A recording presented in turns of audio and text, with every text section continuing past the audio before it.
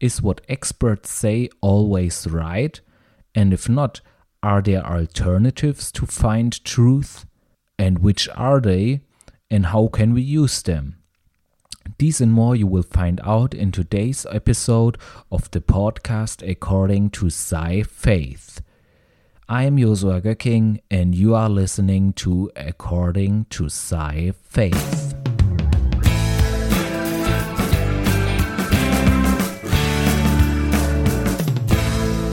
If you listen to what current experts on science say, you probably won't get ideas like that the Earth was created by a god, about the Earth being created in general. You much rather would get ideas like life, like the world or the universe coming to existence by itself.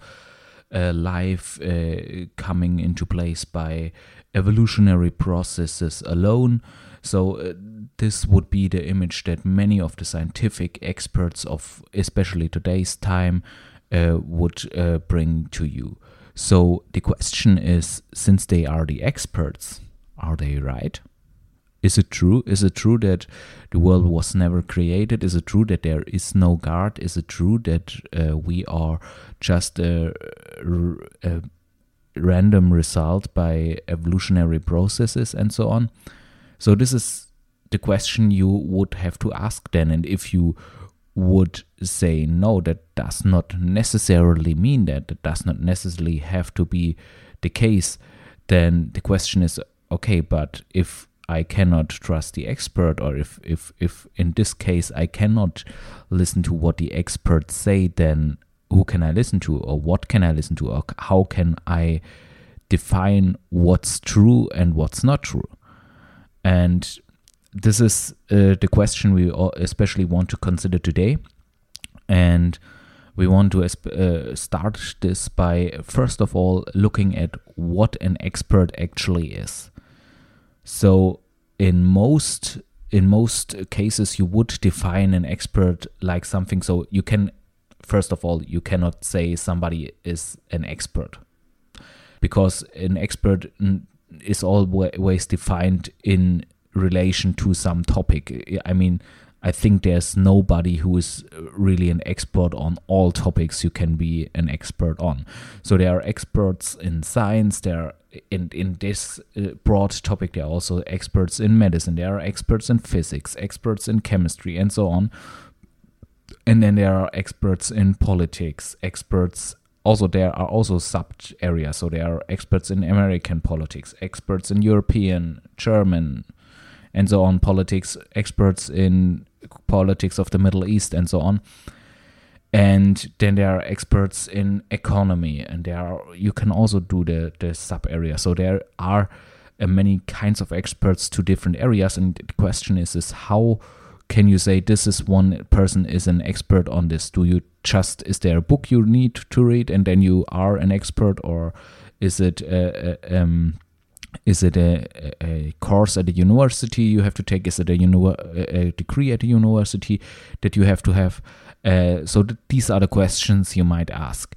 And most of the times, or the most logical definition of an expert that I have heard is that an expert is somebody who is an expert in an area, is somebody who knows more about that topic than 90% of the people.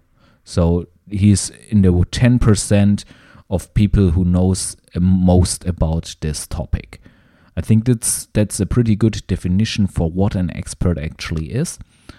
And so the reasoning, the idea would then, of course, be, okay, if this is what an expert is, then it might make sense in topics regarding, in fields regarding their topics, or in questions regarding coming from that field, to listen to what the expert says. And in most cases we do so. So if you have some ailment, if something in your body hurts and or is different than it used to, and you don't know what it is, I think every one of us does is going to their doctor. And what is a doctor? A doctor is, of course, an expert in medicine. So he knows more about medicine and the human body than 90% or even more of the population. So we go to him, and so since he knows more of this, he can tell us, okay, you have this and that problem, and we need to treat it in such a way. And in most cases, we trust what the doctors say, because we know they are experts on this topic. But here it also is, some people who went to several doctors or had an issue where the doctor couldn't find out what it was and another one could, or where one doctor was wrong and the other was right, or maybe all the doctors were wrong. So here we also say that just because you're an expert, of course you are not always right. Nobody would expect it. But this is also already shows that it might not be the only solution to always just listen to the expert. But also, if you look at alternatives, especially in the medicinal field, there are many people who are not doctors but think of things that might happen. Sometimes they do, sometimes they don't. So this is always, but usually you are better off if you listen to one of the experts or the doctors, of course. So but there's also already, you see already the problem that you cannot, of course, not take it for absolute truth, what an expert might say. So this is not the main issue, what there is with expertism, as I call it, and as the episode is also called. So because there are, usually it should be the case, to every side, to every field, to every scientific field, to every, you name it, topic, to everything where there are experts to, there are often both two sides to look at it. So there are doctors who are in favor of certain treaty of a disease, and those who are not in favor of such a way to treat the disease, and do propose different things. So there are on both sides. They usually should be experts, but most of the time only one side is listened to, or one side seems to be louder, and this is often also an issue, and it can also be misused in a certain way. So, for example, what you can often see in the news, if you read an article, and the article is in such a way that they want this article to be opinionless, so they try to just report the facts. But what you often see in this article, when the journalist cannot who still tries to bring his side of the opinion through, there's often a sentence like, experts say such and such, and then that experts approve of this opinion or disapprove of that opinion. And in most cases it is like that you could basically find experts who would approve or disapprove to this thesis, and by adding that sentence, which you could either way from any side, they just manage to get some leverage to their opinion, and without and putting basically their opinion as a fact into an opinionless article. So that's kind of cheating that you often see in the news, and but also it shows that just because somebody is an expert on it, it does not mean that he's the only expert, and there are many who maybe have a different opinion, or who know as much as he does about the topic but still come to a different conclusion. So this is also really important, because the way we find conclusions is not only depending on facts, but also on personal opinion and on our own way of thinking. So So this is also really important, and sometimes Sometimes only one side of the experts is seen, or even, and this is even more, if the expert class is too small, then some opinions are just not represented. And this is not necessarily the case because they are ruled out by the facts, but it could easily also be the case because there are so few experts that nobody of this opinion is in there, or even through peer pressure that nobody is able to speak out, or that disagreeable expert voices are then shut down or something. So these things often also happened in science. For example, there was the case when during the time also of Isaac Newton still, and Isaac Newton was a big believer in that light is consisting of particles. And but during the time there was also Huygens, and Huygens was not as well established as Newton, by far not, but he said that life consists of waves, or life is a wave. And because Newton fought this really hard, Huygens could not get through with this in the beginning. Only after there was somebody who did an experiment. I just don't know the name right now, sorry. But somebody did an experiment, and he could show that through interference experiments, he could show that light gets an interference pattern, which shows that it behaves like a wave. In the end, you can say both were right. As you can see in quantum mechanics, you can see that light behaves as a wave and a particle. So both were kind of right, but using the experimental facts that were available to Newton's times, everything looked like light being a wave. But still, Newton, as somebody who was really established in the science community, could push this aside for a long time and push this opinion of, or this conclusion of Huygens aside for a long time, because he was better established in the scientific community.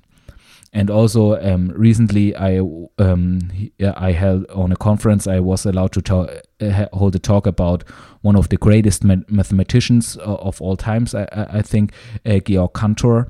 And he had pretty huge new theories. He was basically the founder of set theory, and the things he found, or the theory he postulated there was really controversial, and so it took a time until people took it serious and really appreciated the work he done. So as we can see, there are disagreeable voices who oftentimes also tend to be right. It's often the newcomers who come with new ideas that oftentimes tend to be the right ones, and they also tend to be shut down. And this is also an problem with this expertism, or this expert class. And also one last but still very important point is that those expert classes are oftentimes highly influenced by a worldview or an ideology. So a dominating worldview and ideology can really become a problem there. And this is not only when they are supporters of those who put forward this ideology, they can even be contrahands to that, or enemies of that, but still be suffer under this this occurrence. And there's a famous example of this in antiquity. So recently I read a book of Suetonius, the 12 Caesars. So if you are interested in history, and especially interested in the Roman Empire, and want to know more about how the Roman Republic fell and how the lives of the first emperors were, then this is really a book to read about this topic. Suetonius was, I think, a highly Roman official 100 years or so after Christ, and he had access to almost all libraries or in Rome, so he could get through the historical data because he had access to them, which was a rare a privilege at that time. And so he wrote biographies of the first 12 Caesars, starting with Julius Caesar and going all the way through to Domitian. And those are really interesting, and really interesting sources also for historians, but also to read and learn more about Rome. It's really interesting to read them. And he really, and you see this in his books, he really despised these Caesars, or most of them. So some of them he thought were okay, but most of them he really despised. And he also, I believe, he also thought that the time before the Roman Empire, the time where it still was a republic, he preferred that time. So he was really you could say, an enemy of those Caesars. And so he had no high opinion of them. And the one of whom he had probably the lowest opinion, and he was surely not the only one who the one he probably had the lowest opinion of was Emperor Nero. And I mean, this comes not by chance. I mean, if you just read a little bit about what Nero really did, then you're really disgusted by how he could behave.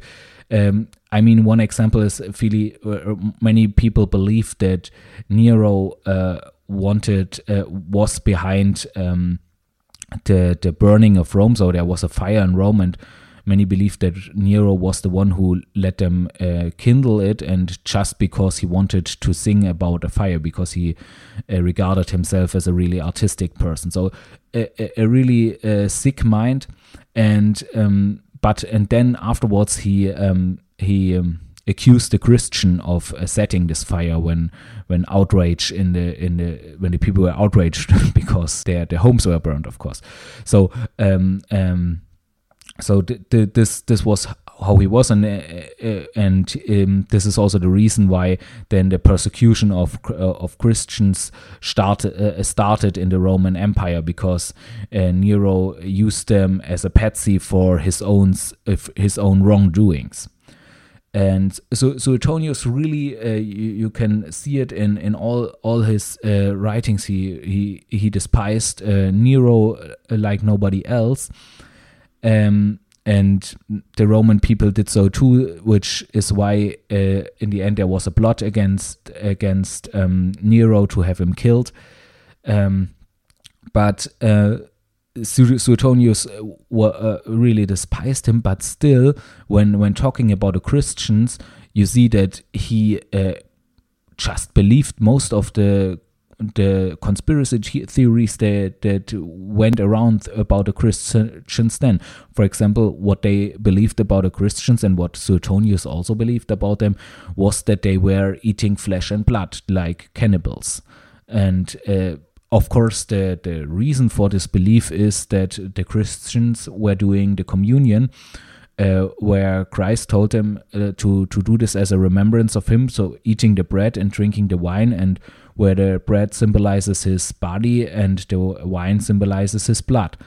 But of course, it was, as anyone would know who knows just one thing about Christianity, that it was a symbolic thing, that no Christians was actually eating human flesh. So it was a complete nonsense, but Suetonius still believed it, and as somebody from this expert class, as somebody who has access to so much data, he should have known better, and he should not, especially also due to his being against most of the emperors, he should not have fallen for this conspiracy theory, for this lies about the Christians, basically, but he still did.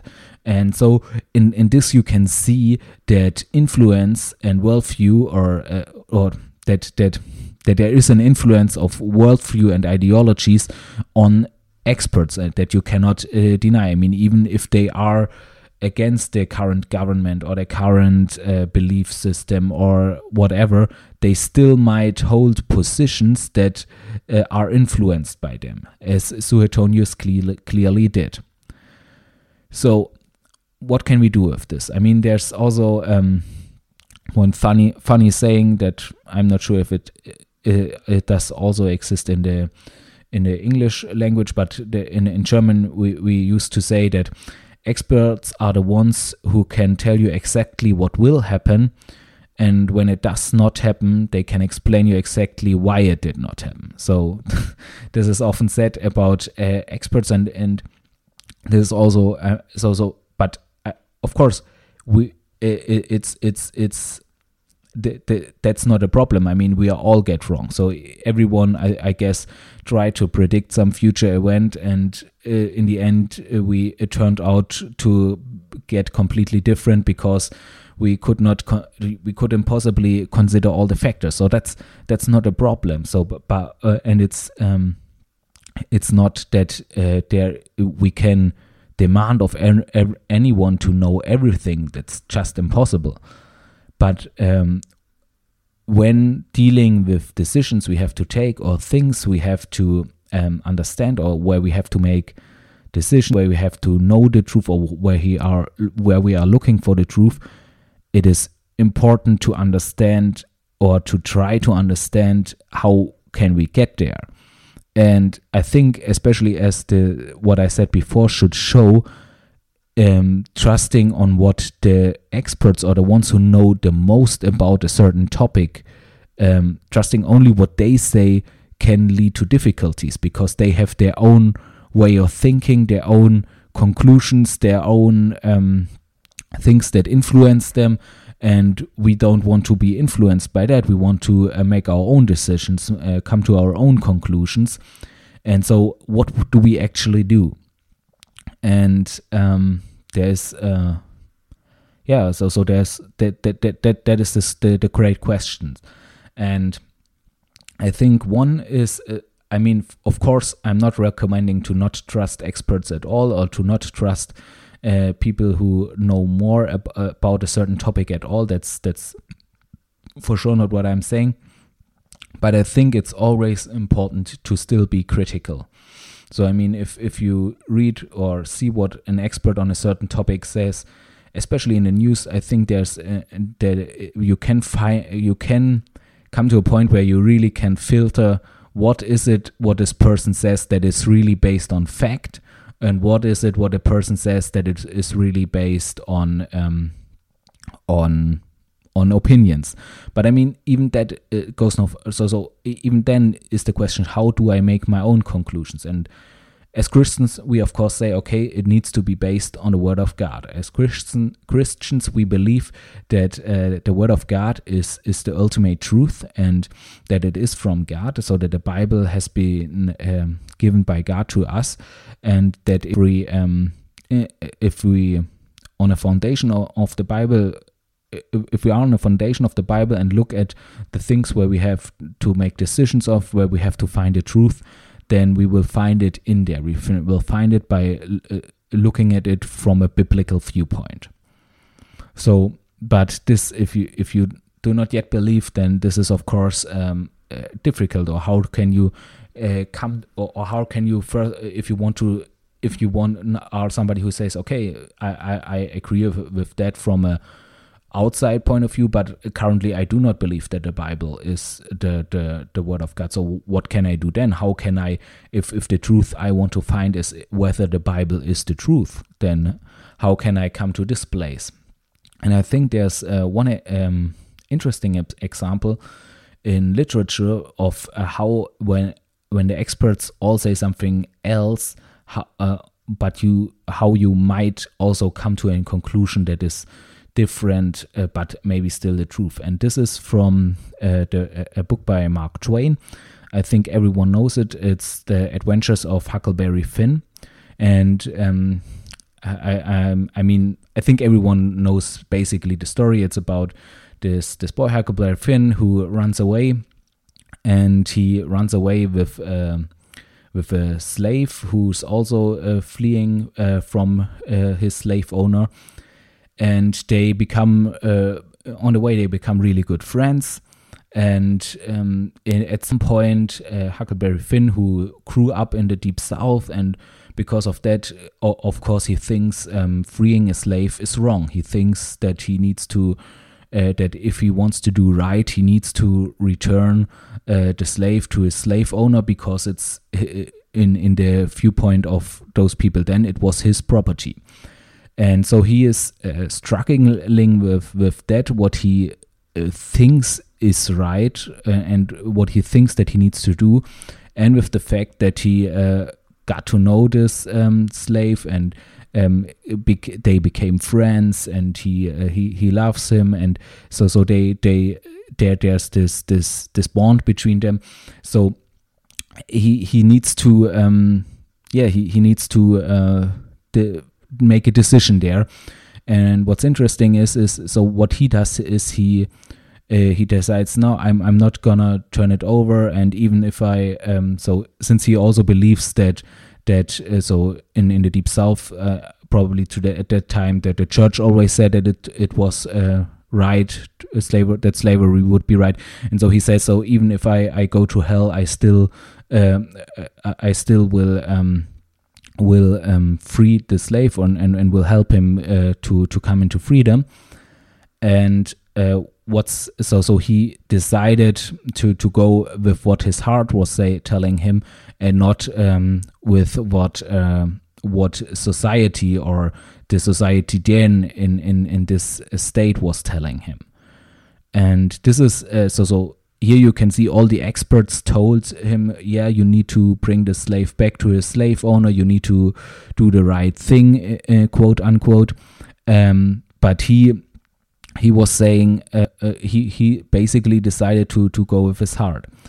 And I mean, there is a caveat there, because as the Bible also tells, but I think everyone also knows by experience that our own heart can be deceived. So we can maybe make a decision on our gut feeling, or on our by just following our heart, and it can turn out to be the wrong one. So our heart can be deceived.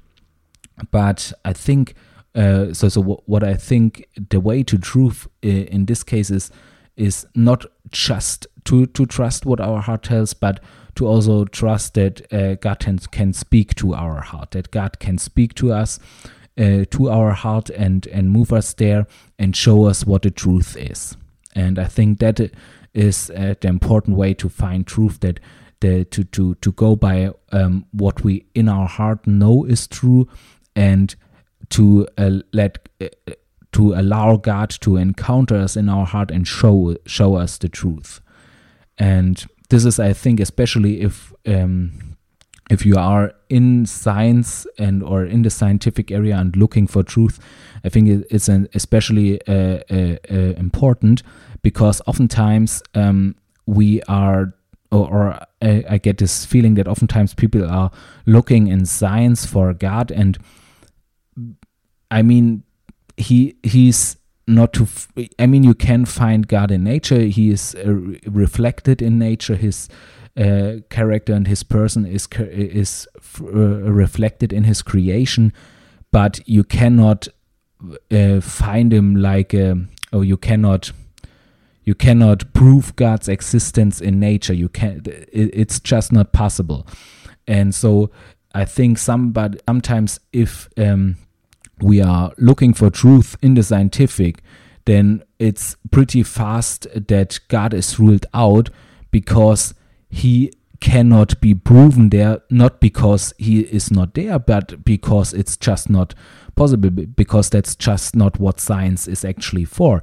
So if we want to find God, we need to search him where we can find him, and this is in our hearts, in searching out for him, in searching him in his words and in his word, and trying and allowing him to encounter us in our hearts. And so I think that this also explains why many experts in science believe that God is not real, because he is not to be found in in our mind. He is to be found when he encounters us in our heart. And so I think this is an important shift one has to make when one is actually searching for truth, to know that truth isn't, that the complete truth is not found in scientific facts, but in what we know in our heart to be true. And I think more than that, what God shows us in our heart, if we allow him to show it to us, what is true. And I think I want to encourage everyone who is really looking for the truth, who is listening to this podcast because you are wanting to know the truth, wanting to know how where the truth is to be found, that you can find it, or you can find it this way. So I want to encourage everyone to allow God to encounter you in your own heart, and to go from there. And from there you can find him everywhere. Basically, you will then see him in science, you will see him in nature, you will most of all see him in his word, so the Bible. And so I encourage you to look for this encounter of him in your heart, and then you will find him basically everywhere. So this was today's episode on expertism. I hope you enjoyed it and you could take something away of it. As you might have noticed, there was a longer break in since the last podcast episode. Yeah, I did a summer break. There were many things happened. I got married in the meantime. So, but now I'm back at producing podcast episodes. There will, I think, some additional episodes coming in the next weeks, and I hope I'm looking forward to doing this, and I hope you will listen to them too. Also, I have for my English listeners, I have this I have a Substack or SciFaith Substack, and where I also host this podcast. And also on the Substack I will in the next weeks put also articles from my blog there. If you know my blog, you can find, or if you don't know it yet, you can find it at sci-faith.de/en/blog, where I put articles about the topic of science and faith regularly. You can find it there, and you can read some of them there. I will migrate them more and more to Substack, and I will probably also add additional ones to different topics about science and faith. So if you are interested in this, then I encourage you to read them and to follow me there on Substack.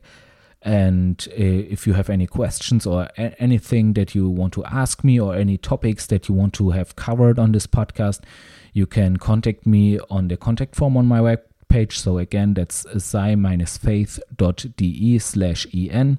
And for the contact form, you put a /contact to this page, or you just click your way through on the webpage. And yeah, of course, and if you like this podcast, then feel free to subscribe and give me a 5-star rating, and also recommend it to your friends, because I think it's important to hear more about this topic. So thanks for listening, and until next time.